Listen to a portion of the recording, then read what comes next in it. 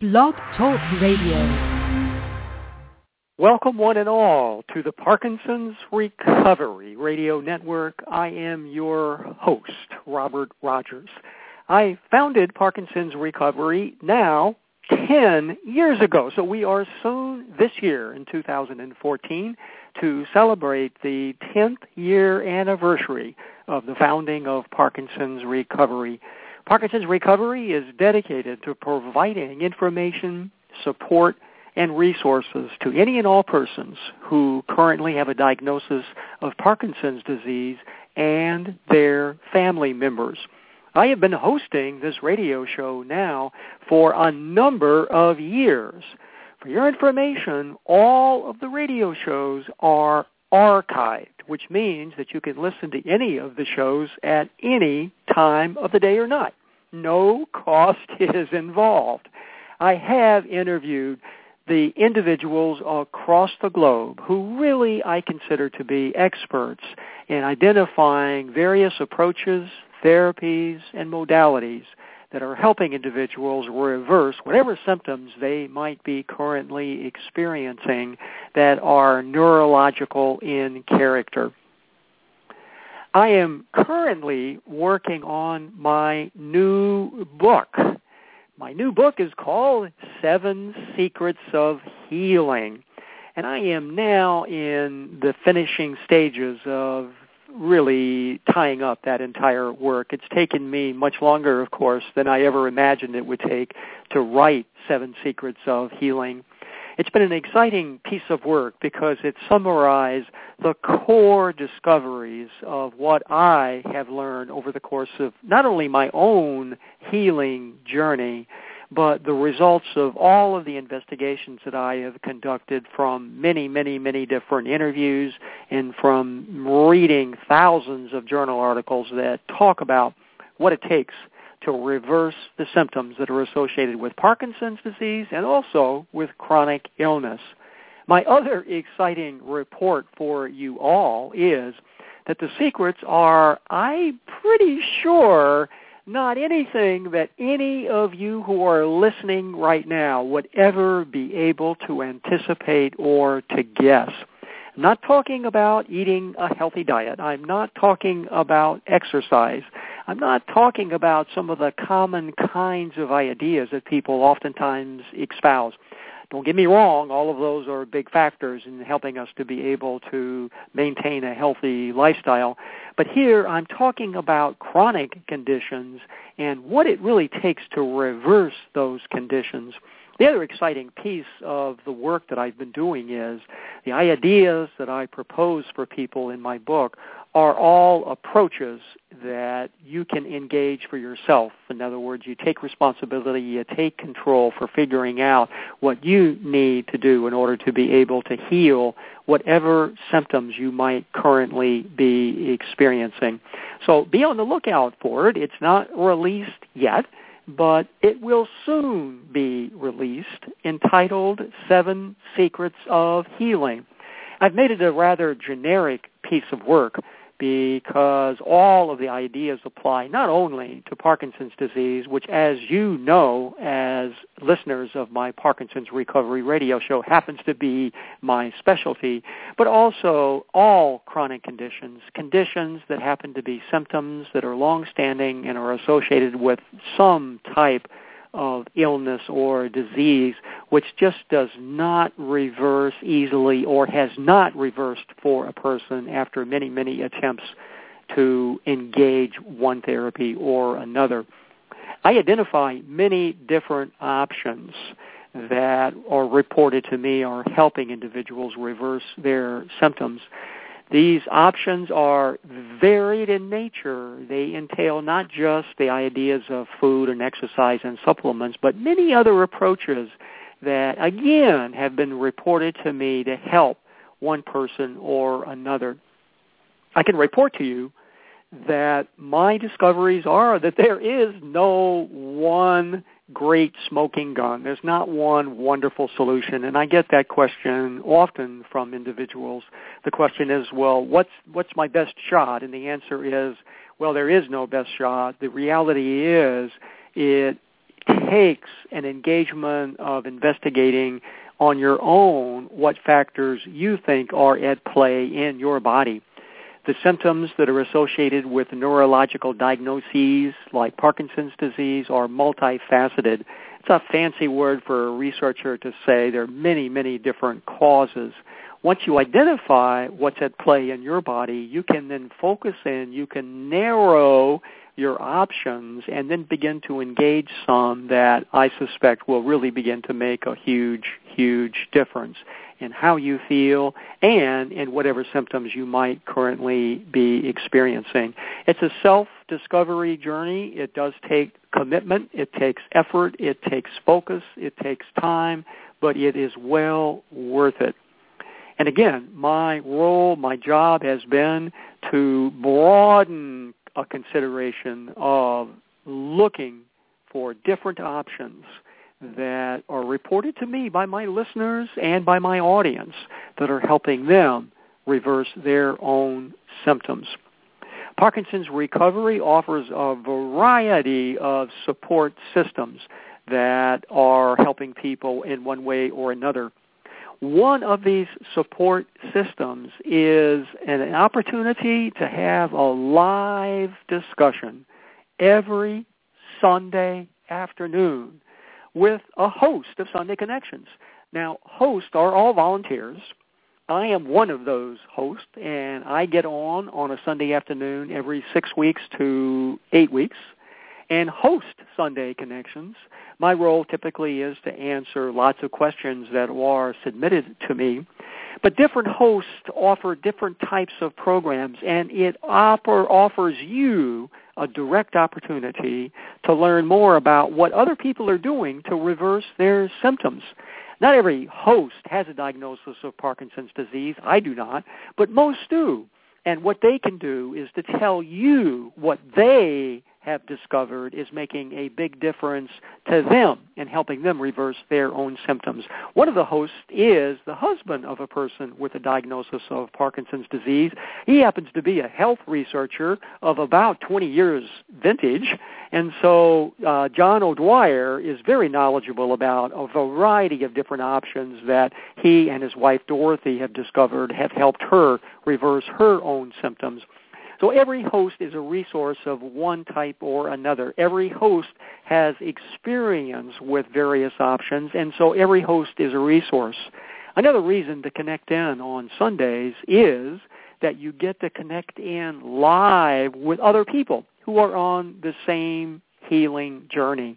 You can ask questions and get lots of wonderful suggestions from listeners who will chime in and offer their 2 cents about what they have discovered makes a difference to them or to their family member. Sunday Connections, then, is a golden opportunity to be able to get support that you need every single week, week after week. This Sunday, John Bowman, who is an internationally known motivational speaker, an individual who does have the symptoms of Parkinson's disease and who has discovered a variety of approaches that have helped him reverse his symptoms. I've now known John Bowman for 4 or 5 years. When I first met him, he was struggling with many, many different symptoms, but boy, has he found some dynamite approaches that have helped him reverse those symptoms, and now he's on a week-to-week speaking schedule. He travels all over the world, and he provides motivational talks to audiences who are interested in knowing what it really takes to reverse the symptoms of Parkinson's disease. John is your host this Sunday afternoon.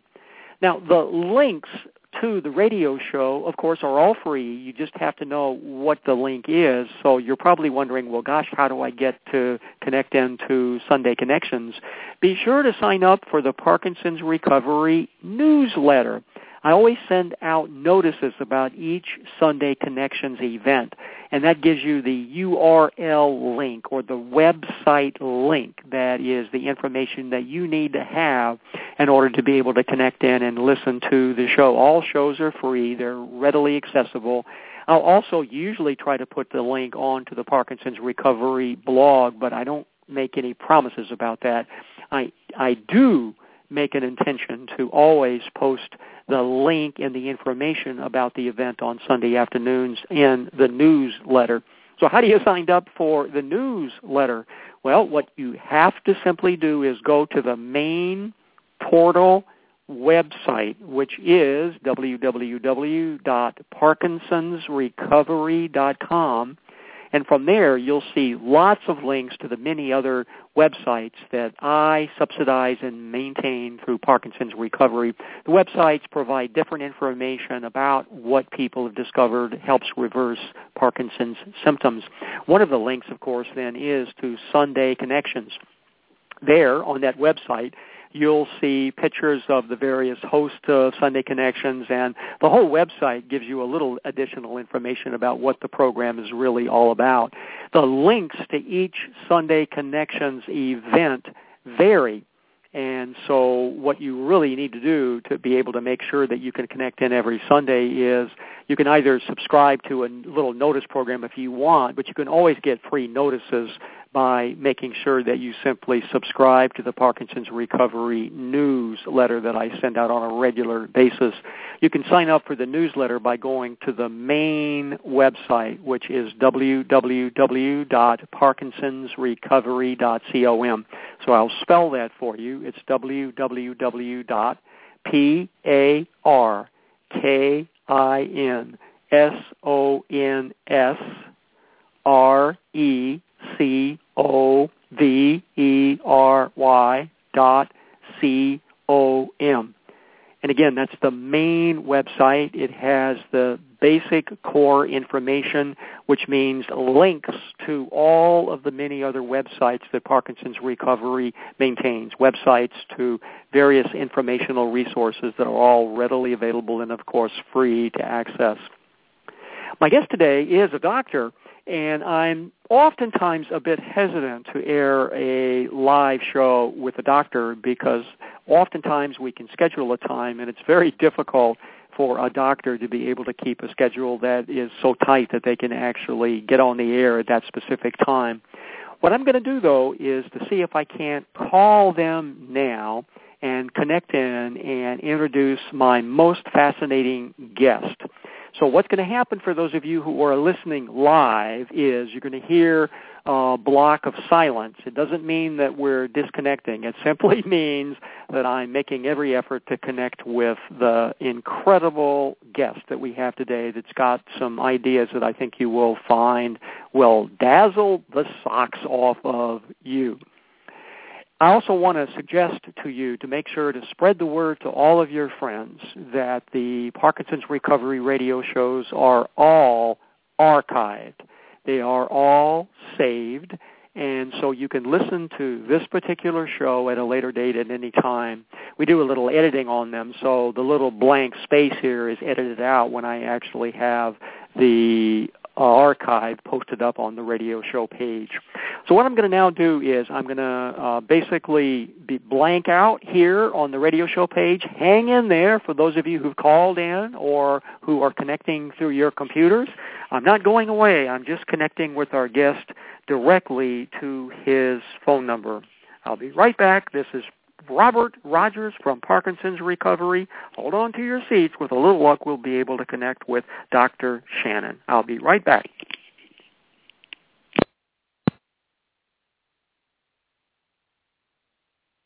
Today is Dr.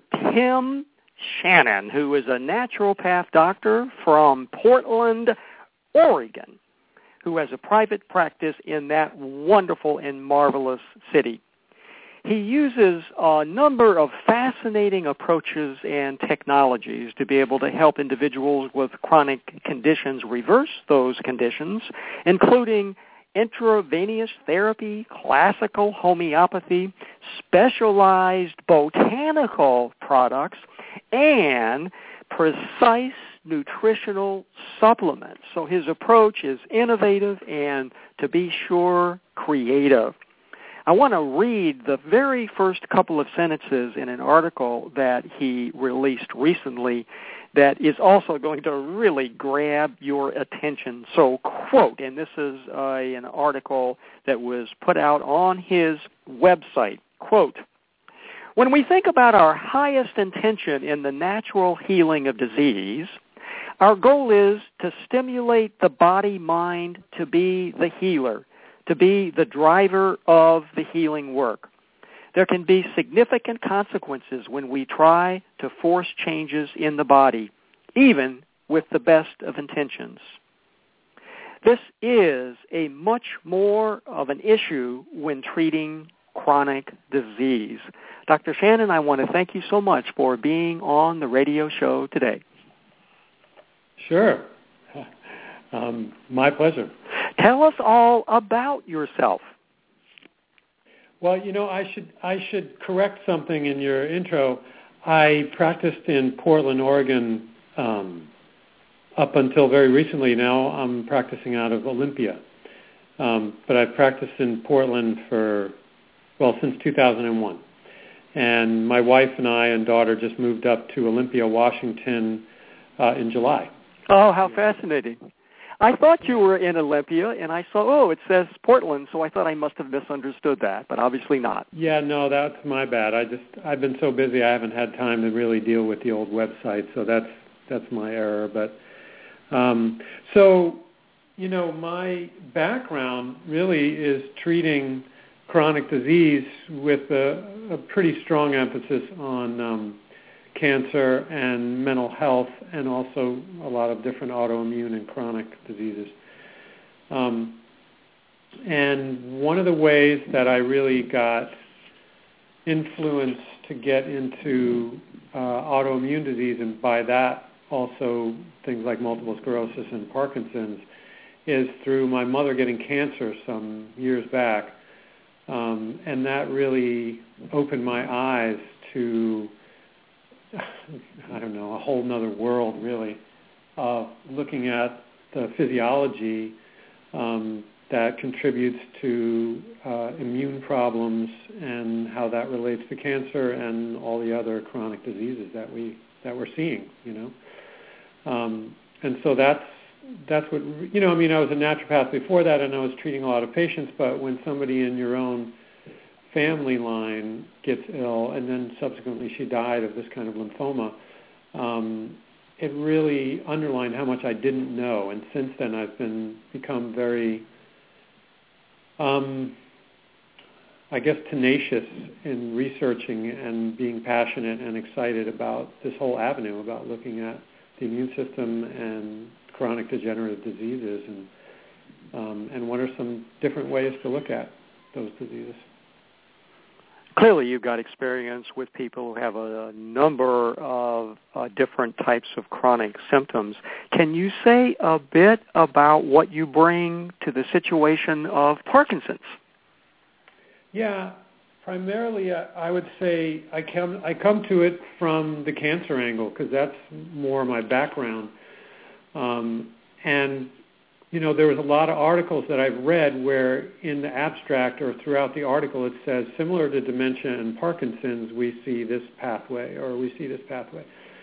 And over time I started looking at it, because when you look at cancer and you look at Parkinson's, there couldn't be any two different sort of diseases in terms of their outcome, because from a cellular standpoint, Parkinson's is where the mitochondria, I shouldn't say there's one thing, but one of the hypotheses that you see around Parkinson's is this idea that the mitochondria is dysfunctional in some way, and there's a number of different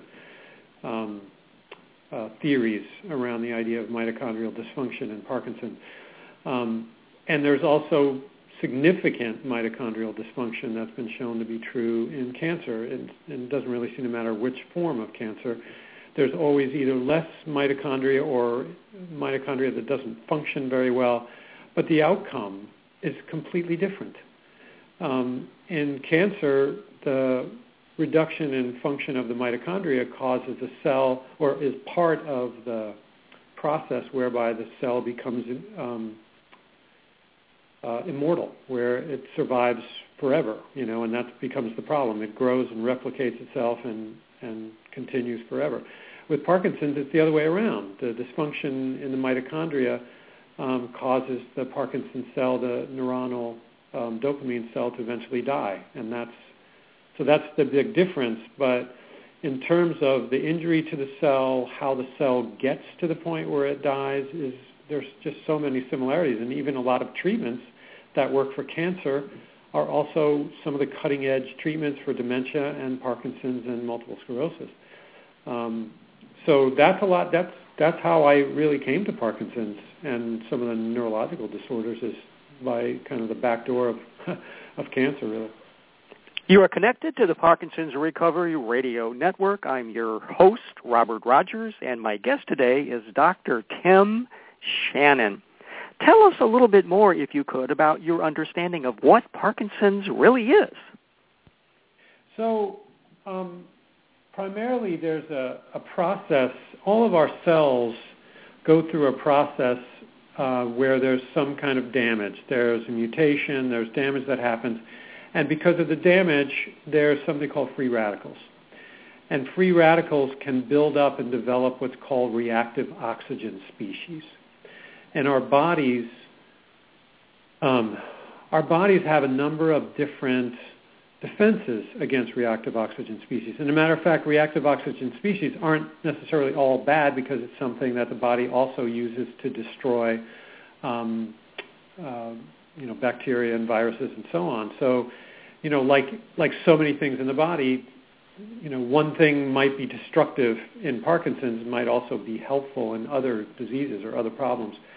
But in Parkinson's, one of the issues seems to be that when our antioxidant levels start to decline, which a lot of that can come from diet and nutrition and lifestyle, then our body's natural ability to buffer reactive oxygen species and free radicals in the cells begins to decline. And one of the theories is, and there's a fair amount of research to substantiate this, that in Parkinson's patients, they seem to have less antioxidant levels, which means that their reactive oxygen species and peroxides are more destructive and are more likely to destroy that dopamine cell.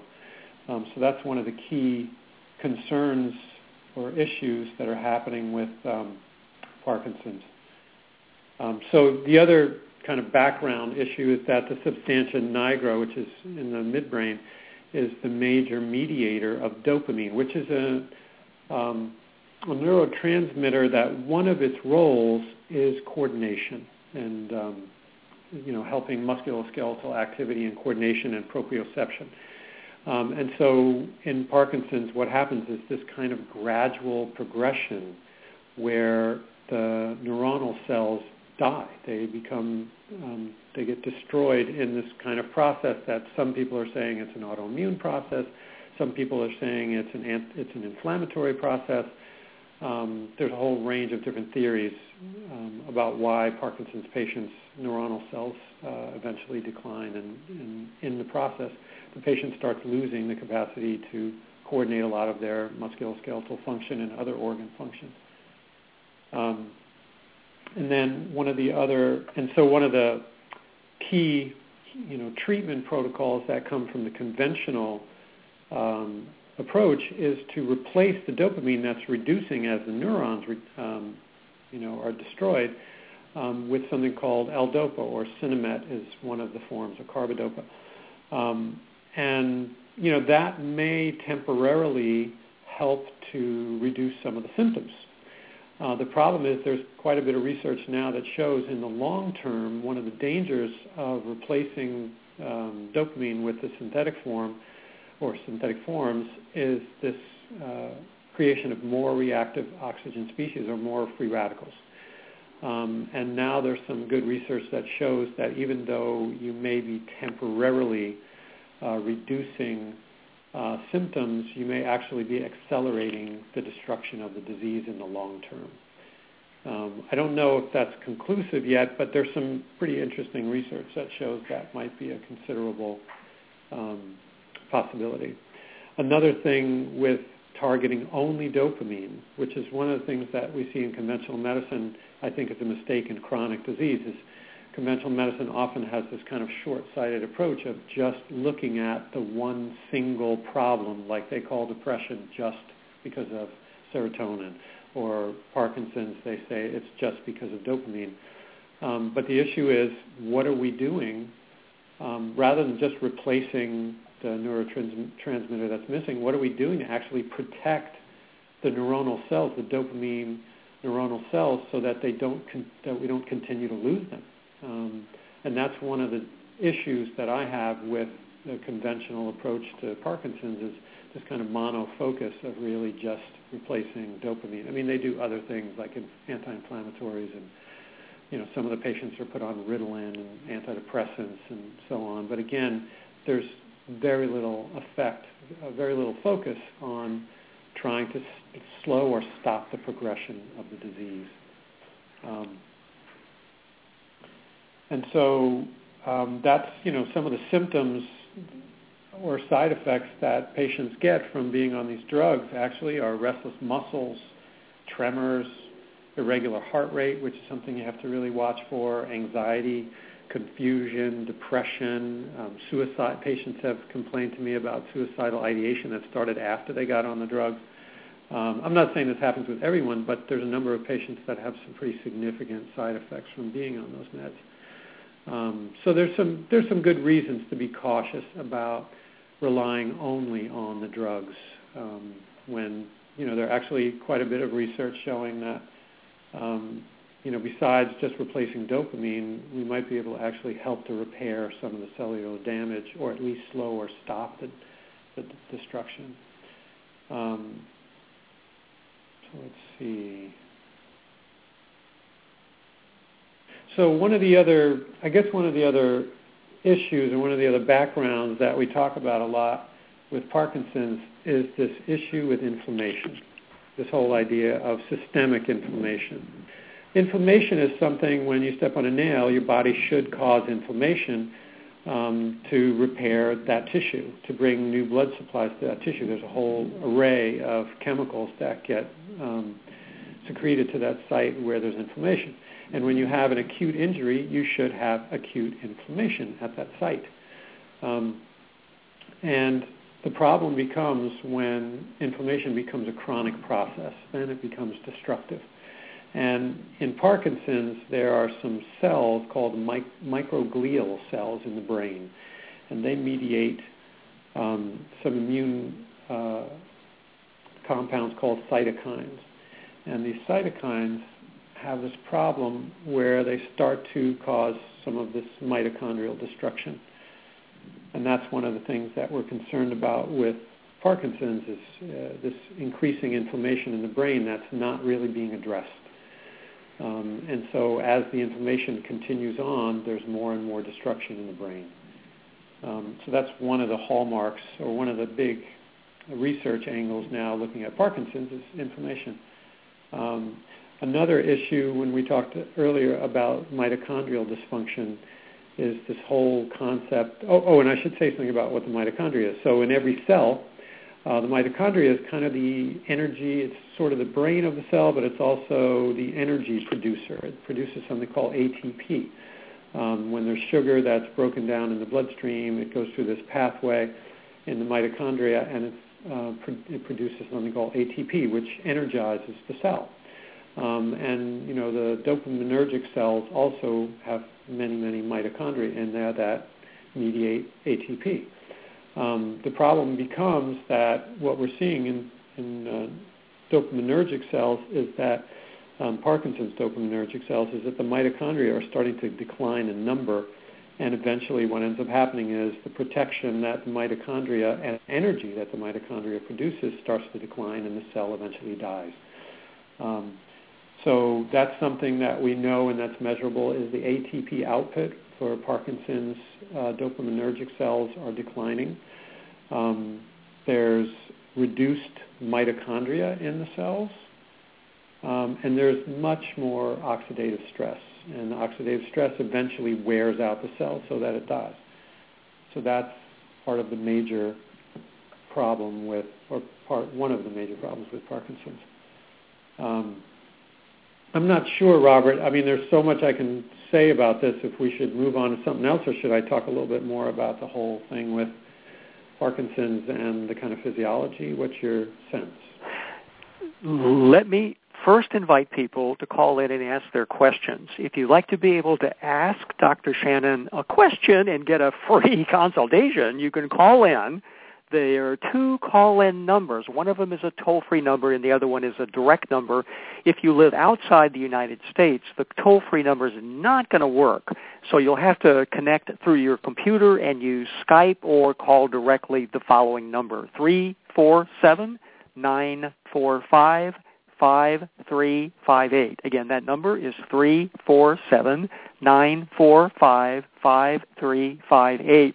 The toll-free number is 877-590-0733.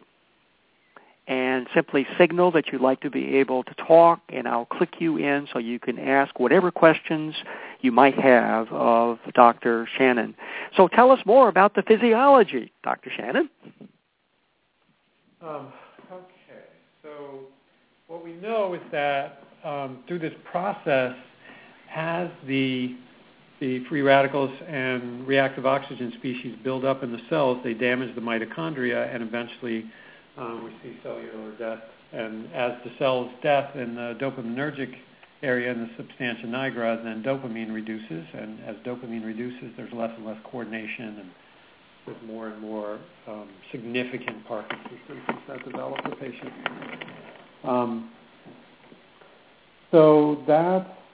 Those are some of the major pieces. Another thing that's coming out now and is coming up in research is this whole idea that has to do with insulin resistance. And insulin resistance in the brain is now being referred to as diabetes type 3. And now in dementia and Alzheimer's and also in Parkinson's disease, we're starting to see a very clear signature where insulin resistance is one of the inflammatory processes that seem to be contributing to the development of Parkinson's and some of the other neurodegenerative kinds of disorders. And so this brings up this whole idea. One of the reasons why I'm so excited about this is because a lot of this brings together some of the treatments that really make sense that we're seeing with Alzheimer's and dementia, and now people are starting to really consider for Parkinson's as well. And that is that if you can reduce circulating blood sugar, then you may have an effect on reducing the inflammation in the brain and slowing or maybe even stopping the disease process. And this is where, there's some connection with this idea of using coconut oil or what's called a ketogenic diet, which if we have time, we'll talk a little bit more about that. But reducing the amount of circulating blood glucose markedly and utilizing ketones or putting the body into a sort of mild to moderate ketosis is something that's also now being postulated as a way of treating Parkinson's, just like people are seeing improvements in symptoms with Alzheimer's and dementia as well. Those are some of the major take-homes in terms of the physiology. There's probably something in the range of 1 million cases of Parkinson's that get diagnosed every year. There's 1 million overall, depending on what year you're looking at it, and there's probably something like 50 to 75,000 that get diagnosed each year. And rather than going through the tremors and the poor balance and all the different signs and symptoms, I think most patients know what their signs and symptoms are. I think one of the background concerns, or some of the background concerns about how Parkinson's develops is exposure to pesticides. I've had several patients that they were on a farm, they're in their 70s, 60s and 70s, and they were a lot of farm hands were exposed to pretty potent pesticides day in and day out without any protection whatsoever. And some of these patients now have ended up with Parkinson's. And it doesn't mean that these pesticides directly cause Parkinson's, but I think there's some question that some patients are genetically predisposed to not be able to detox some of these poisons, and so then they've accumulated enough to destroy a lot of the dopaminergic neurons. And often by the time Parkinson's is diagnosed, already 60 or 70% of the substantia nigra dopaminergic neurons are already destroyed before you can see symptoms. So this is something that progresses over a lifetime. But that's one theory. Another thing where we see a higher level of Parkinson's is chronic constipation, which again, underlines this idea of people that are having difficulty detoxing themselves. And then dehydration is also something that's linked to water, especially for water-soluble toxins. This is something you also see in the literature, that there's a higher prevalence, quite a significant higher prevalence in patients that have constipation or are dehydrated chronically, that they tend to have a much higher level of Parkinson's development. So let's see. I'm thinking it might be a good idea to move on and talk about some of the really promising treatments. Oh, that sounds like a good way to go. And yeah. Let me also just see if I've just unmuted a caller who indicated they wanted to ask a question, but the area code is 000, so I'm not sure exactly what the access point is. Do you have a question out there? Area code 000? Hello, you're on the air, so go ahead and ask if you have a question.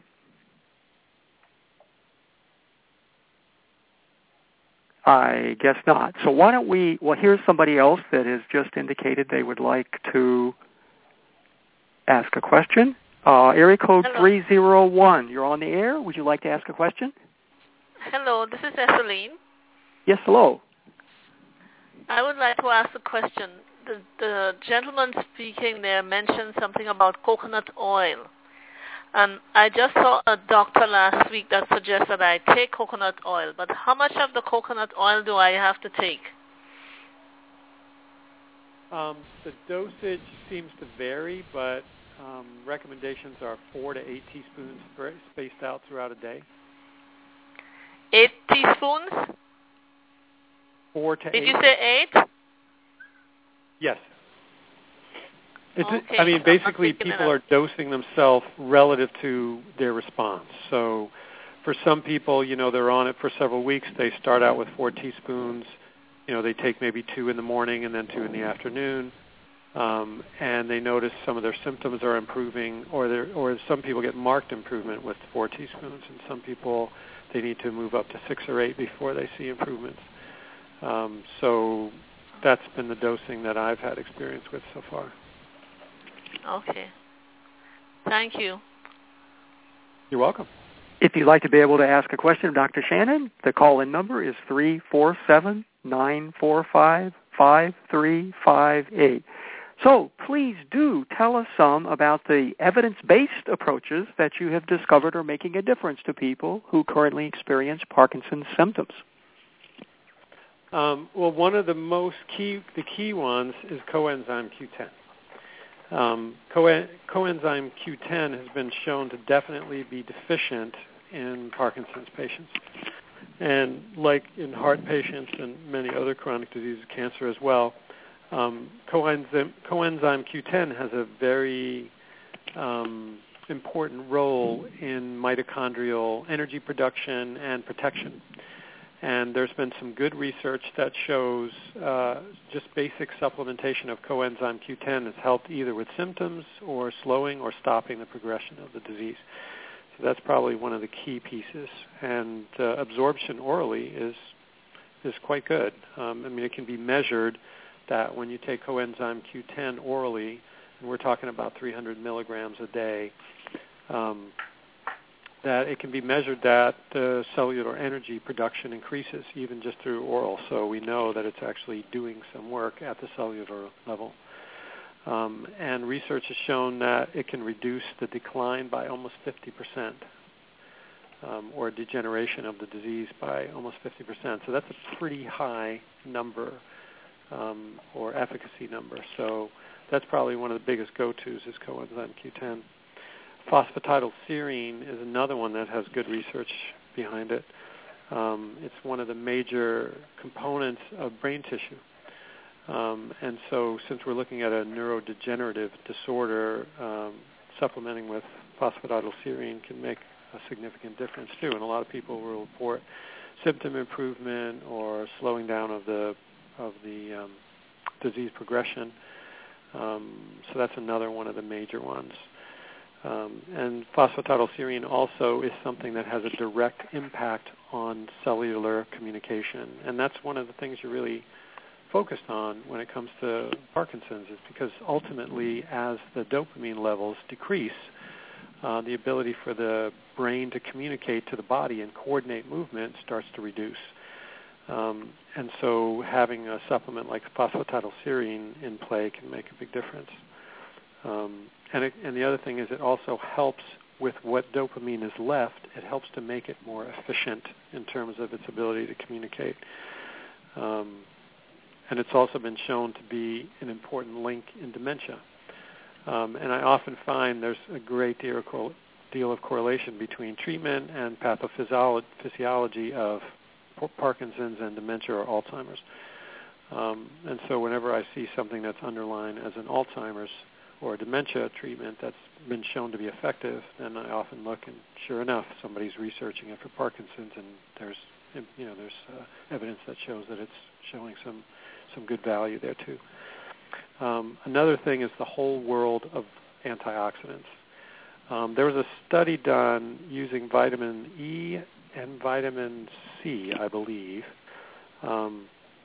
Now, this again was for dementia and Alzheimer's, but as a preventative, it was shown to reduce prevalence of Alzheimer's and dementia by 70%, 65 or 70%.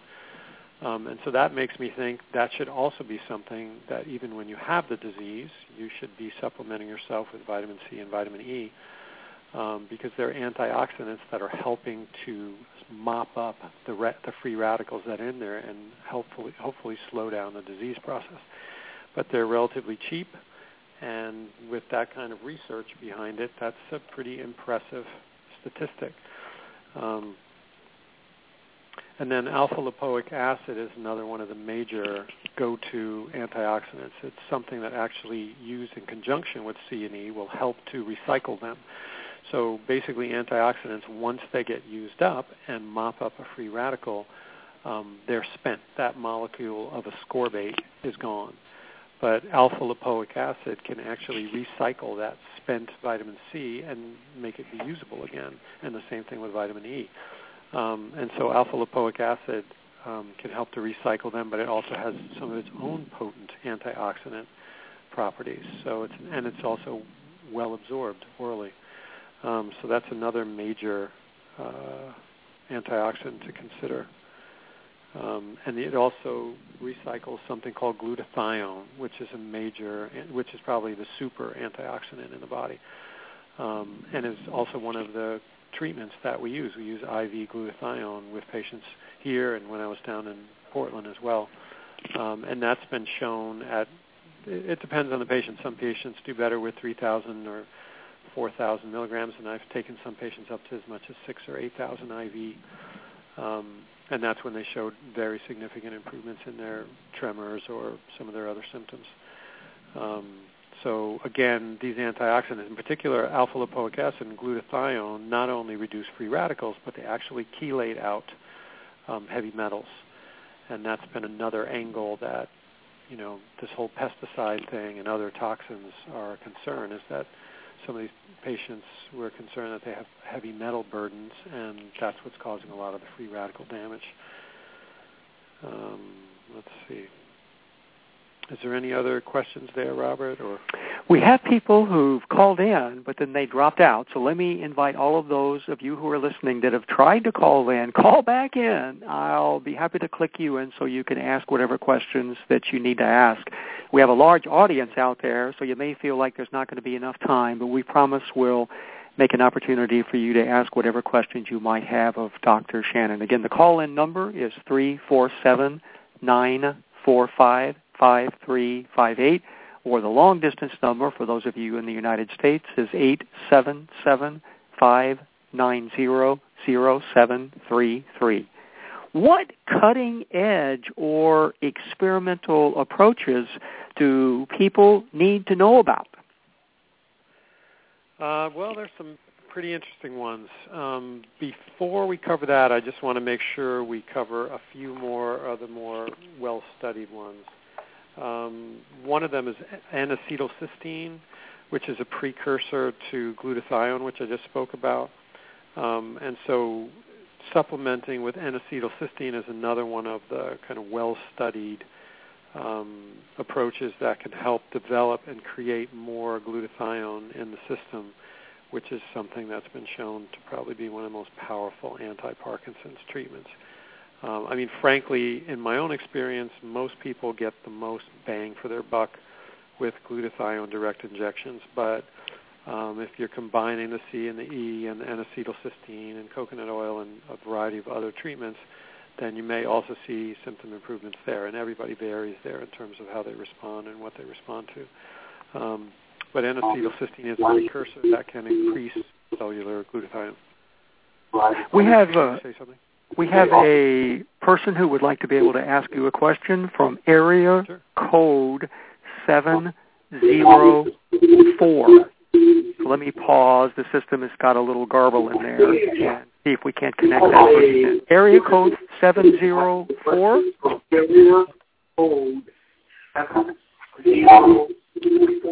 Hold on just a minute. Sometimes when we try to open up the system, there's some garble. Area code 704. Hello, 704. Can you hear us? Can you hear me? Yes. Go ahead.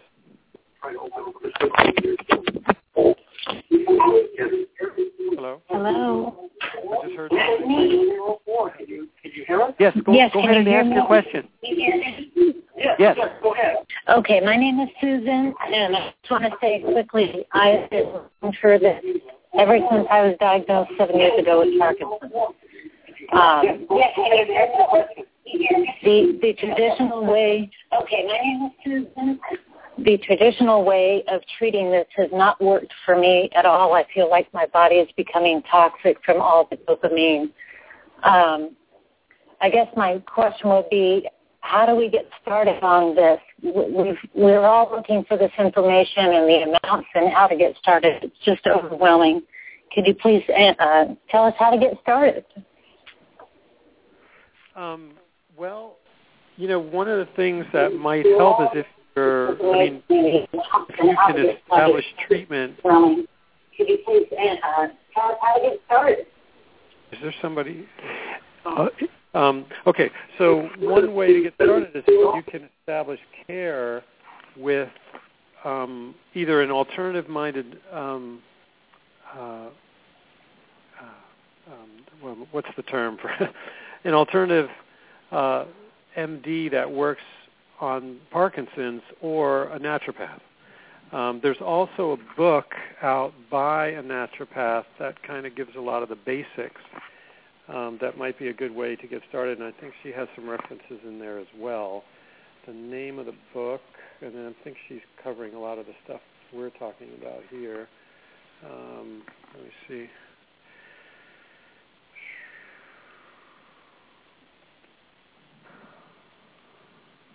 Just trying to find it here on Amazon, but... This is a book by a naturopath, doctor? Yeah. Lori Mishley wrote a book several years ago. Natural Approaches to Parkinson's Disease. Lori Mishley, Mischley. That's the one. Yeah.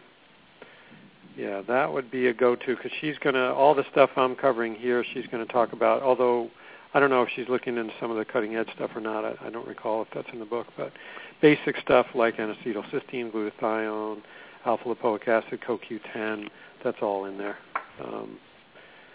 So that's where I would start, is start doing some research and find out if there's any providers near you that can, that are looking at this from an alternative perspective.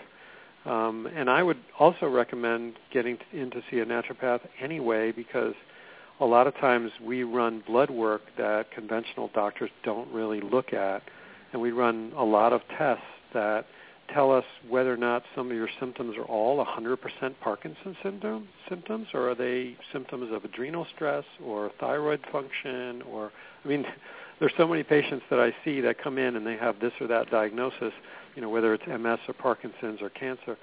And, we target those symptoms and we target those diseases, but we often also find out there's other chronic underlying conditions that you treat them and the patient often feels a lot better. I can give you many examples of that. So, you definitely want to see somebody who has some experience treating autoimmune disorders or neurological disorders. But even if, I don't know where you live, but if you can find a naturopath in your area or nearby who can look at you from a systemic approach, or an integrative MD is another option. Somebody who's going to look at the whole picture, they can help you strengthen your whole system and help to slow down the disease and actually help with a lot of the symptoms. I don't know Area code 571, you're on the air. Hello? Yes, hello? Yes, hello. Do you have a question? Yes, my name is Tom. I've been diagnosed with Parkinson's. And my question is, you talk about antioxidants, and sometimes I get a little bit confused.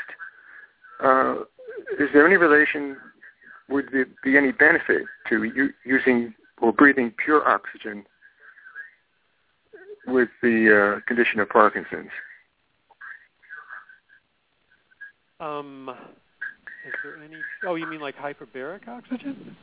Well, not so intense like hyperbaric, but like in the hospital, sometimes they put an oxygen tube in your nose to give you extra oxygen. Yeah, I can't answer that question. I haven't heard of that application of using higher levels of oxygen to see if it will reduce symptoms of Parkinson's or slow the disease. I wouldn't know. I know antioxidants have a lot of backing, a lot of research, but I couldn't tell you. I don't know. Okay. Well, thank you, Doc. Thank you, Doctor. You're welcome. You're welcome. So, Dr. Shannon, other experimental approaches that look appealing? Well, one of the primary ones that I use, and matter of fact, I'm on the diet myself right now. It's called a ketogenic diet. It's a very strict one when you're doing it for cancer, and I don't know if it has to be quite as strict for Parkinson's. But it started out as a diet that was used for epilepsy a long, long time ago. I think maybe 80 years ago or something. And it fell into disfavor once there were a lot of epileptic drugs that were used, and some of them are somewhat effective. But now it's come back because for a lot of people, the drugs either don't work or seem to make things worse, or they don't do that much. I mean, they might slow the convulsions or the seizures down somewhat, but the patient is still severely symptomatic. And some people can keep all their seizures away by doing what's called a ketogenic diet or reduce it markedly. Not everyone for sure, but it's helpful in a good percentage of patients. And then since then, now there's been some dementia patients and beginning Alzheimer's patients that have also seen benefit from going on a ketogenic diet. And a ketogenic diet is basically where the patient eats really high contents of fat. 70 to 80% or maybe even 90% of calories from fat. And of course the fats are all healthier fats like coconut oil and red palm oil, avocados, eggs, different kinds of meat fat, but meat that's healthier raised meat so it doesn't have hormones and chemicals in it.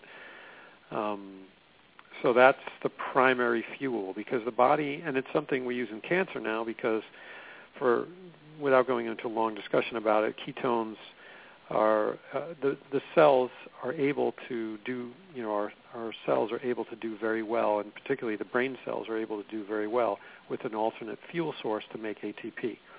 And that alternate fuel source is a breakdown product of fat metabolism called ketones. And once you eat enough fat and you reduce your carbohydrates dramatically, the body gets the signal that there's not enough carbohydrates to make glucose from, and so it begins to break down fat. And as it breaks down fat, it makes this substrate called ketones and puts the body into something called ketosis. And so it doesn't mean there's no glucose in the bloodstream, but there's it becomes like a hybrid system, like a Prius, where you can, go off electricity or go off gas. In this case, there's a much lower amount of glucose, and there's a much higher level of ketones in the blood. And ketones have been shown to be neuroprotective. So we have good evidence to show that they're neuroprotective. In particular, there's a particular ketone called beta-hydroxybutyrate that's been shown to be neuroprotective, and it also is something that increases brain circulation. And consumption of coconut oil specifically, or any medium-chain triglyceride, is something that will upregulate the beta-hydroxybutyrate levels. So that's one major one, and that kind of connects with what I said about insulin resistance and diabetes and Parkinson's, because you're dramatically reducing the amount of circulating glucose and you're increasing the ketones. And so the whole inflammatory cascade that comes up around diabetes and insulin gets dramatically reduced. And it's one of the reasons why we use it with cancer, because it slows or even in some cases stops the progression of cancer for similar reasons. And this is one of the similarities I was mentioning before about cancer and Parkinson's disease. So ketogenic diet, we don't have that much time, but that's one really important one. Something called low-dose naltrexone is another treatment protocol. Hello?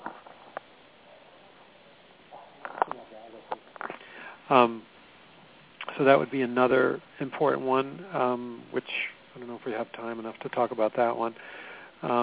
But naltrexone is something that upregulates your native endorphins, and the endorphins are something that stimulate, or actually I should say are immune modulators. And a whole other arm of Parkinson's, which we hadn't gotten time to talk about, is the autoimmune angle.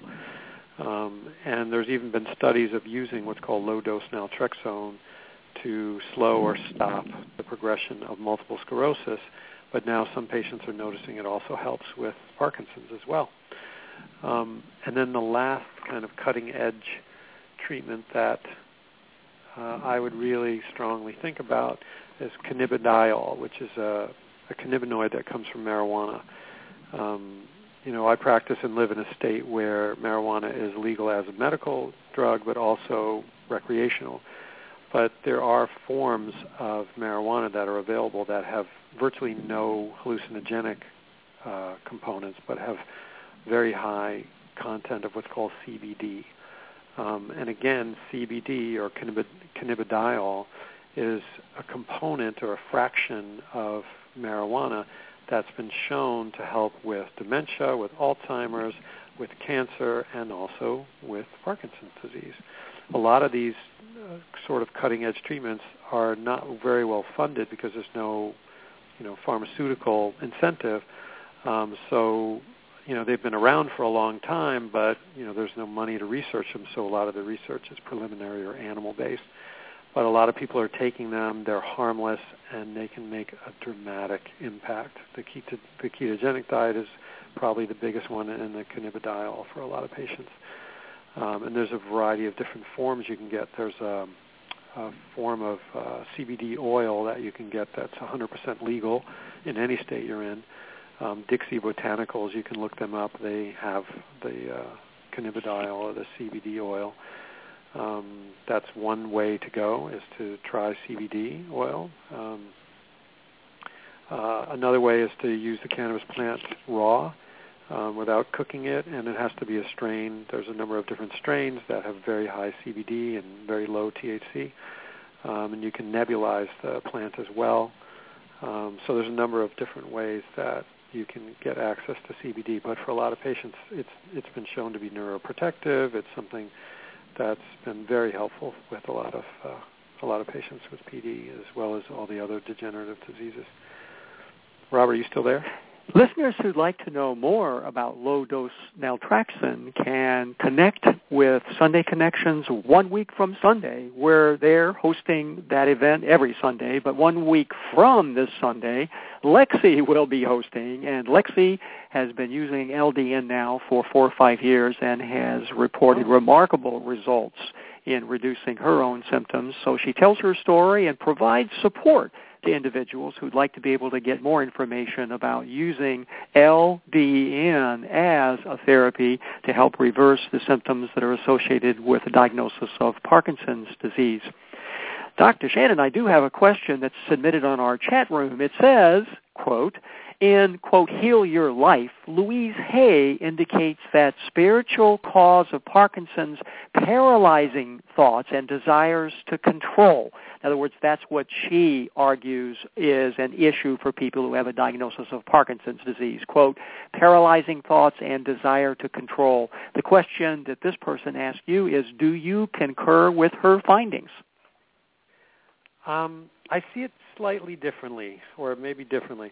My experience with patients, and I've talked to colleagues who've said similarly, that patients with MS, with Parkinson's, this is true of a lot of patients that have degenerative autoimmune diseases as well as cancer, is that they tend to be patients who are very externalized in terms of knowing their own needs. So they tend to be people that take care of others.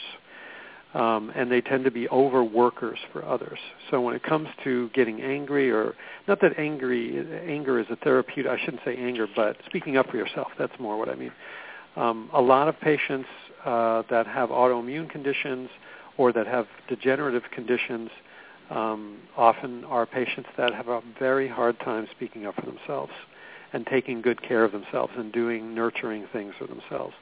And there's been some research that seems to support that as well, but my own clinical experience has been that for sure, that these are patients that are very sweet, that are very nice, that take care of other people, and in the process kind of burn themselves out.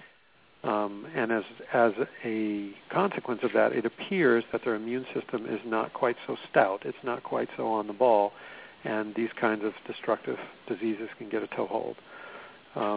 So I can't really say whether they're controlling, because that's a little hard for me to know what that means exactly. But what I've seen in terms of personality is more related to people not getting their needs met and taking care of others. We have a call from what looks like it's probably Europe, 01151 country. You're on the air. What question do you have for Dr. Shannon? Maybe that's me because I'm calling in on Skype. Yes, that's you. Oh, good. Okay. That's why I had the funny area code.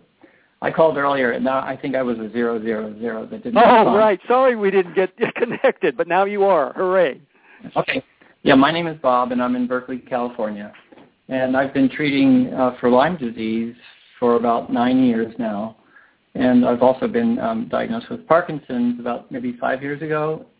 Just recently I had a DAT scan done, DAT scan, which showed, I guess that measures something having to do with the receptor sites on the basal ganglia for the part of the mechanism of transfer of dopamine. So that was supposedly, according to my neurologist, a positive affirmation of the existence of Parkinson's.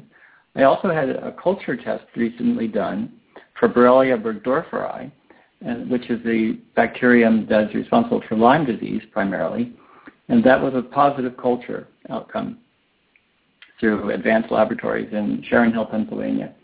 So it looks like I have confirmations of two things going on at the same time.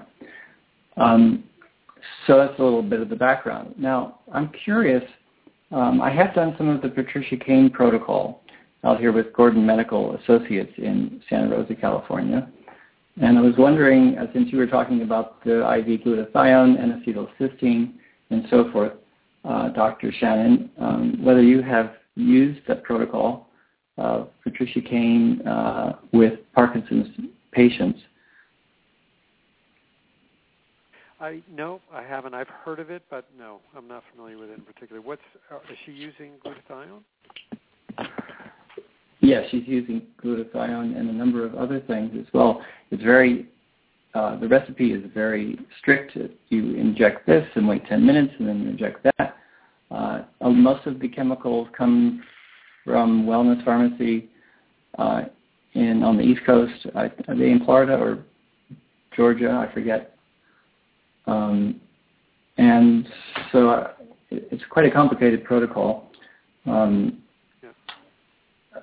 Okay, and so the next question is, do you have anything to say about, there's an anti-inflammatory called serratiopeptidase or something similar to that? Sure. Yeah, serratiopeptidase. Does that ring a bell? It's a proteolytic enzyme.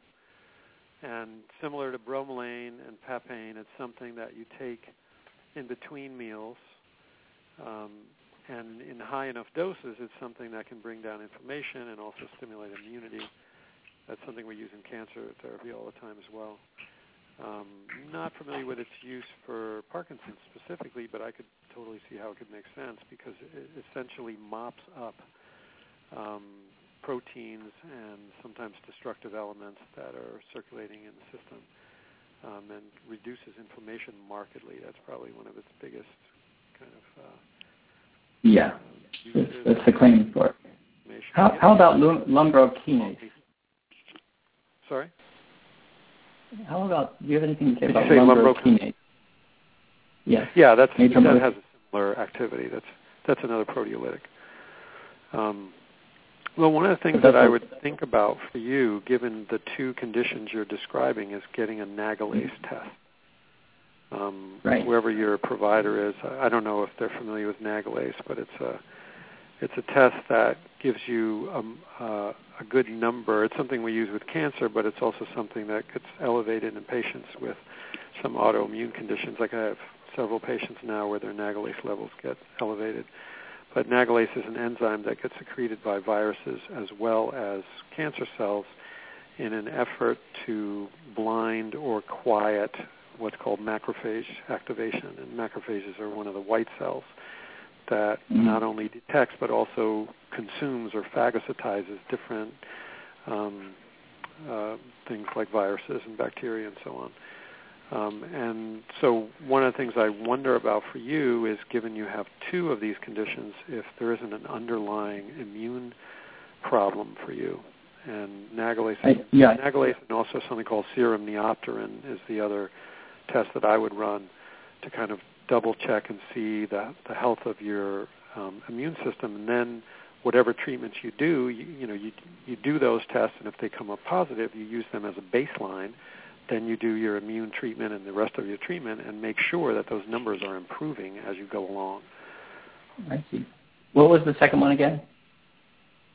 The other one is called neopterin. That starts with an N, like Nancy. And you know what? I'm sorry, Robert. I have to actually check on an IV that I'm running right now. I'll be right back. Okay. And while you're checking, we'll going to go this long. We'll simply add a little bit of extra information to individuals about the support services that are always available and provided by Parkinson's Recovery. You can always visit the Parkinson's Recovery blog, where we post up information, recordings, videos, blogs, stories from people who report what they've done to basically reverse their symptoms. We've been doing Parkinson's Recovery Summits. The last summit was February of 2013 in Santa Fe, New Mexico. For those of you unable to attend that particular summit live, we have video recordings of 19 of the presentations that were actually given that are available. So if you'd like to be able to see what information was conveyed at the summit, you can actually acquire those DVDs, those videos that you can actually play on your television set. Okay. You can get that information by going to the Summit website, which is www.summit.parkinsonsrecovery.com. And you'll see there also, there is a video of Lexi, who I mentioned just a few minutes ago, will be on Sunday Connections 1 week from Sunday, and she'll be talking about many different topics, but her specialty, her calling is to be able to educate people about the benefits and the value of using low-dose naltrexone, something that's helped her enormously. So, Dr. Shannon, it sounds like you're back. I do have one important question, and that is, what do you mean when you talk about treating the Parkinson's patient rather than the disease? So one of the things that gets lost in the mix with a lot of patients, and this is patients with Crohn's, this is patients with Parkinson's, with cancer, it doesn't matter. One of the things that gets lost is treating the patient. So, in other words, if all you're doing is using coenzyme Q10 and glutathione, and the patient isn't sleeping, and their diet is poor, and they're not getting exercise, in other words, they're not taking care of the rest of their life, it's going to be really hard for them to recover and for them to get good benefits. One of the most obvious, glaring examples is you get patients sometimes who come in with Parkinson's or MS, and they're overworking, they sleep 6 hours a night, and they've got all these symptoms, and they're taking care of their grandkids. They're doing all this stuff that's burning out, they're burning, both candles for something. And if you just ignore that and only treat the disease, you're missing this huge opportunity, because you look at so many studies that show when people aren't getting 8 or 9 hours of quality sleep, which is the only time when your body is actually going to start to, I shouldn't say it's the only time, but it's the primary time that the body heals itself, when the body goes through what's called deep cycle restore, is during sleep. And that's just one very primary example that, a lot of people are sleep deprived and they have these neurological disorders or cancer, and if you just ignore that or you don't address it, or if somebody's obese or they're overweight and you just ignore that and the huge stress that puts on the body 24/7, and the proof, all the research that shows, like what I just talked about glucose and insulin resistance, that you're just compounding your problem. And so just taking something like alpha-lipoic acid or getting, IV glutathione or using these protocols and ignoring the rest of the person, it's not going to work, or you may get minor improvements. You're not going to get the same kind of level of turnaround as if you really transform your life. And it doesn't mean you have to do it immediately, but you have to address those things. And that's probably my primary criticism with conventional care, is I see people get referred to me, or who mostly it's self-referrals who come in because, like that woman said before, she's tried the dopamine and she's tried the conventional approach and either got no results or got worse or whatever it was. And their only approach was giving 2 or 3 different meds or adding Ritalin because they weren't getting better, or so they never really addressed the fact that the patient wasn't sleeping at night, that the patient had all these other chronic problems. They just ignore it. And in my experience, I've had several patients that, you address some of their lifestyle issues, the Parkinson's symptoms markedly improve, even before you can get started on the IVs. So people just assume once they get the diagnosis that all their symptoms, every symptom is due to Parkinson's, and it's just not true. A lot of patients, you deal with stress, and so many of the Parkinson's, half of the symptoms reduce. So that's what I mean by treating the patient, is you can't just treat the disease. You have to treat the disease, but you also have to treat the patient as well. So, Robert, on that point, I do have to go because I'm finishing So up. before you go, Dr. Shannon, what is your website and how do people get in touch with you? Oh, we're in Tumwater in Washington, which is near Olympia, and the website is heartofwellness.org. So it's just those 3 words, heart of and wellness.org, and the phone number is 360-570-0401. And you're still taking patients, new patients? Mm-hmm. Yeah. We just moved up here, so the practice is maybe 3/4 full. So yeah. And do you do consultations long distance? People are listening from Europe and all over the world. Are you also available to talk on the phone? Yeah, I've been doing Skype and phone for probably 8 years. So that's, there's a number of cases where it's not appropriate, but for some cases it makes good sense. And if a person did want to connect with you and get a consultation, how would they go about doing that? They would just call the front desk. At that number, and could you repeat that one more time? Yeah, it's 360-570-0401. And could you please spell your website slowly for everyone? Oh, sure. It's heart, like in your chest, H-E-A-R-T, of, the word of, O-F, and then wellness, W-E-L-L-N-E-S-S. And then it's dot, and it's O-R-G, not com. It's O-R-G. Dr. Tim Shannon, I want to thank you from the bottom of my heart for all of the incredible support and information you've provided to the many listeners today. Thanks so much for being on the show. You're welcome. Thank you, Robert. And for those of you that like to be able to connect at any time with the many support services that are provided by Parkinson's Recovery, you can always go to the main website, which is www.parkinsonsrecovery.com. There's no apostrophe in the word Parkinson's, so it's PARKINSONSRECOVERY.com.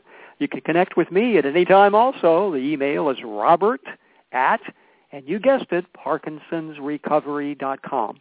Our toll-free number is 877-526-4646. We provide many, many support services, chat rooms, symptom trackers, radio shows. And remember, all the radio shows are archived.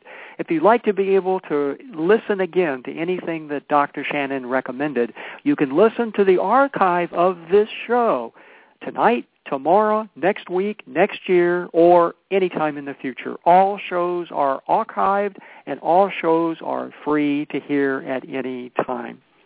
Again, I'm your host, Robert Rogers, and this is the 10th anniversary of Parkinson's Recovery. And that's what's happening on the shores of the Puget Sound, where all the women are smart, all the men are handsome, and children are truly loved. Know that by virtue of the fact you are listening to this radio show today, that you are indeed on the road to recovery. May your week be magnificent. Good day.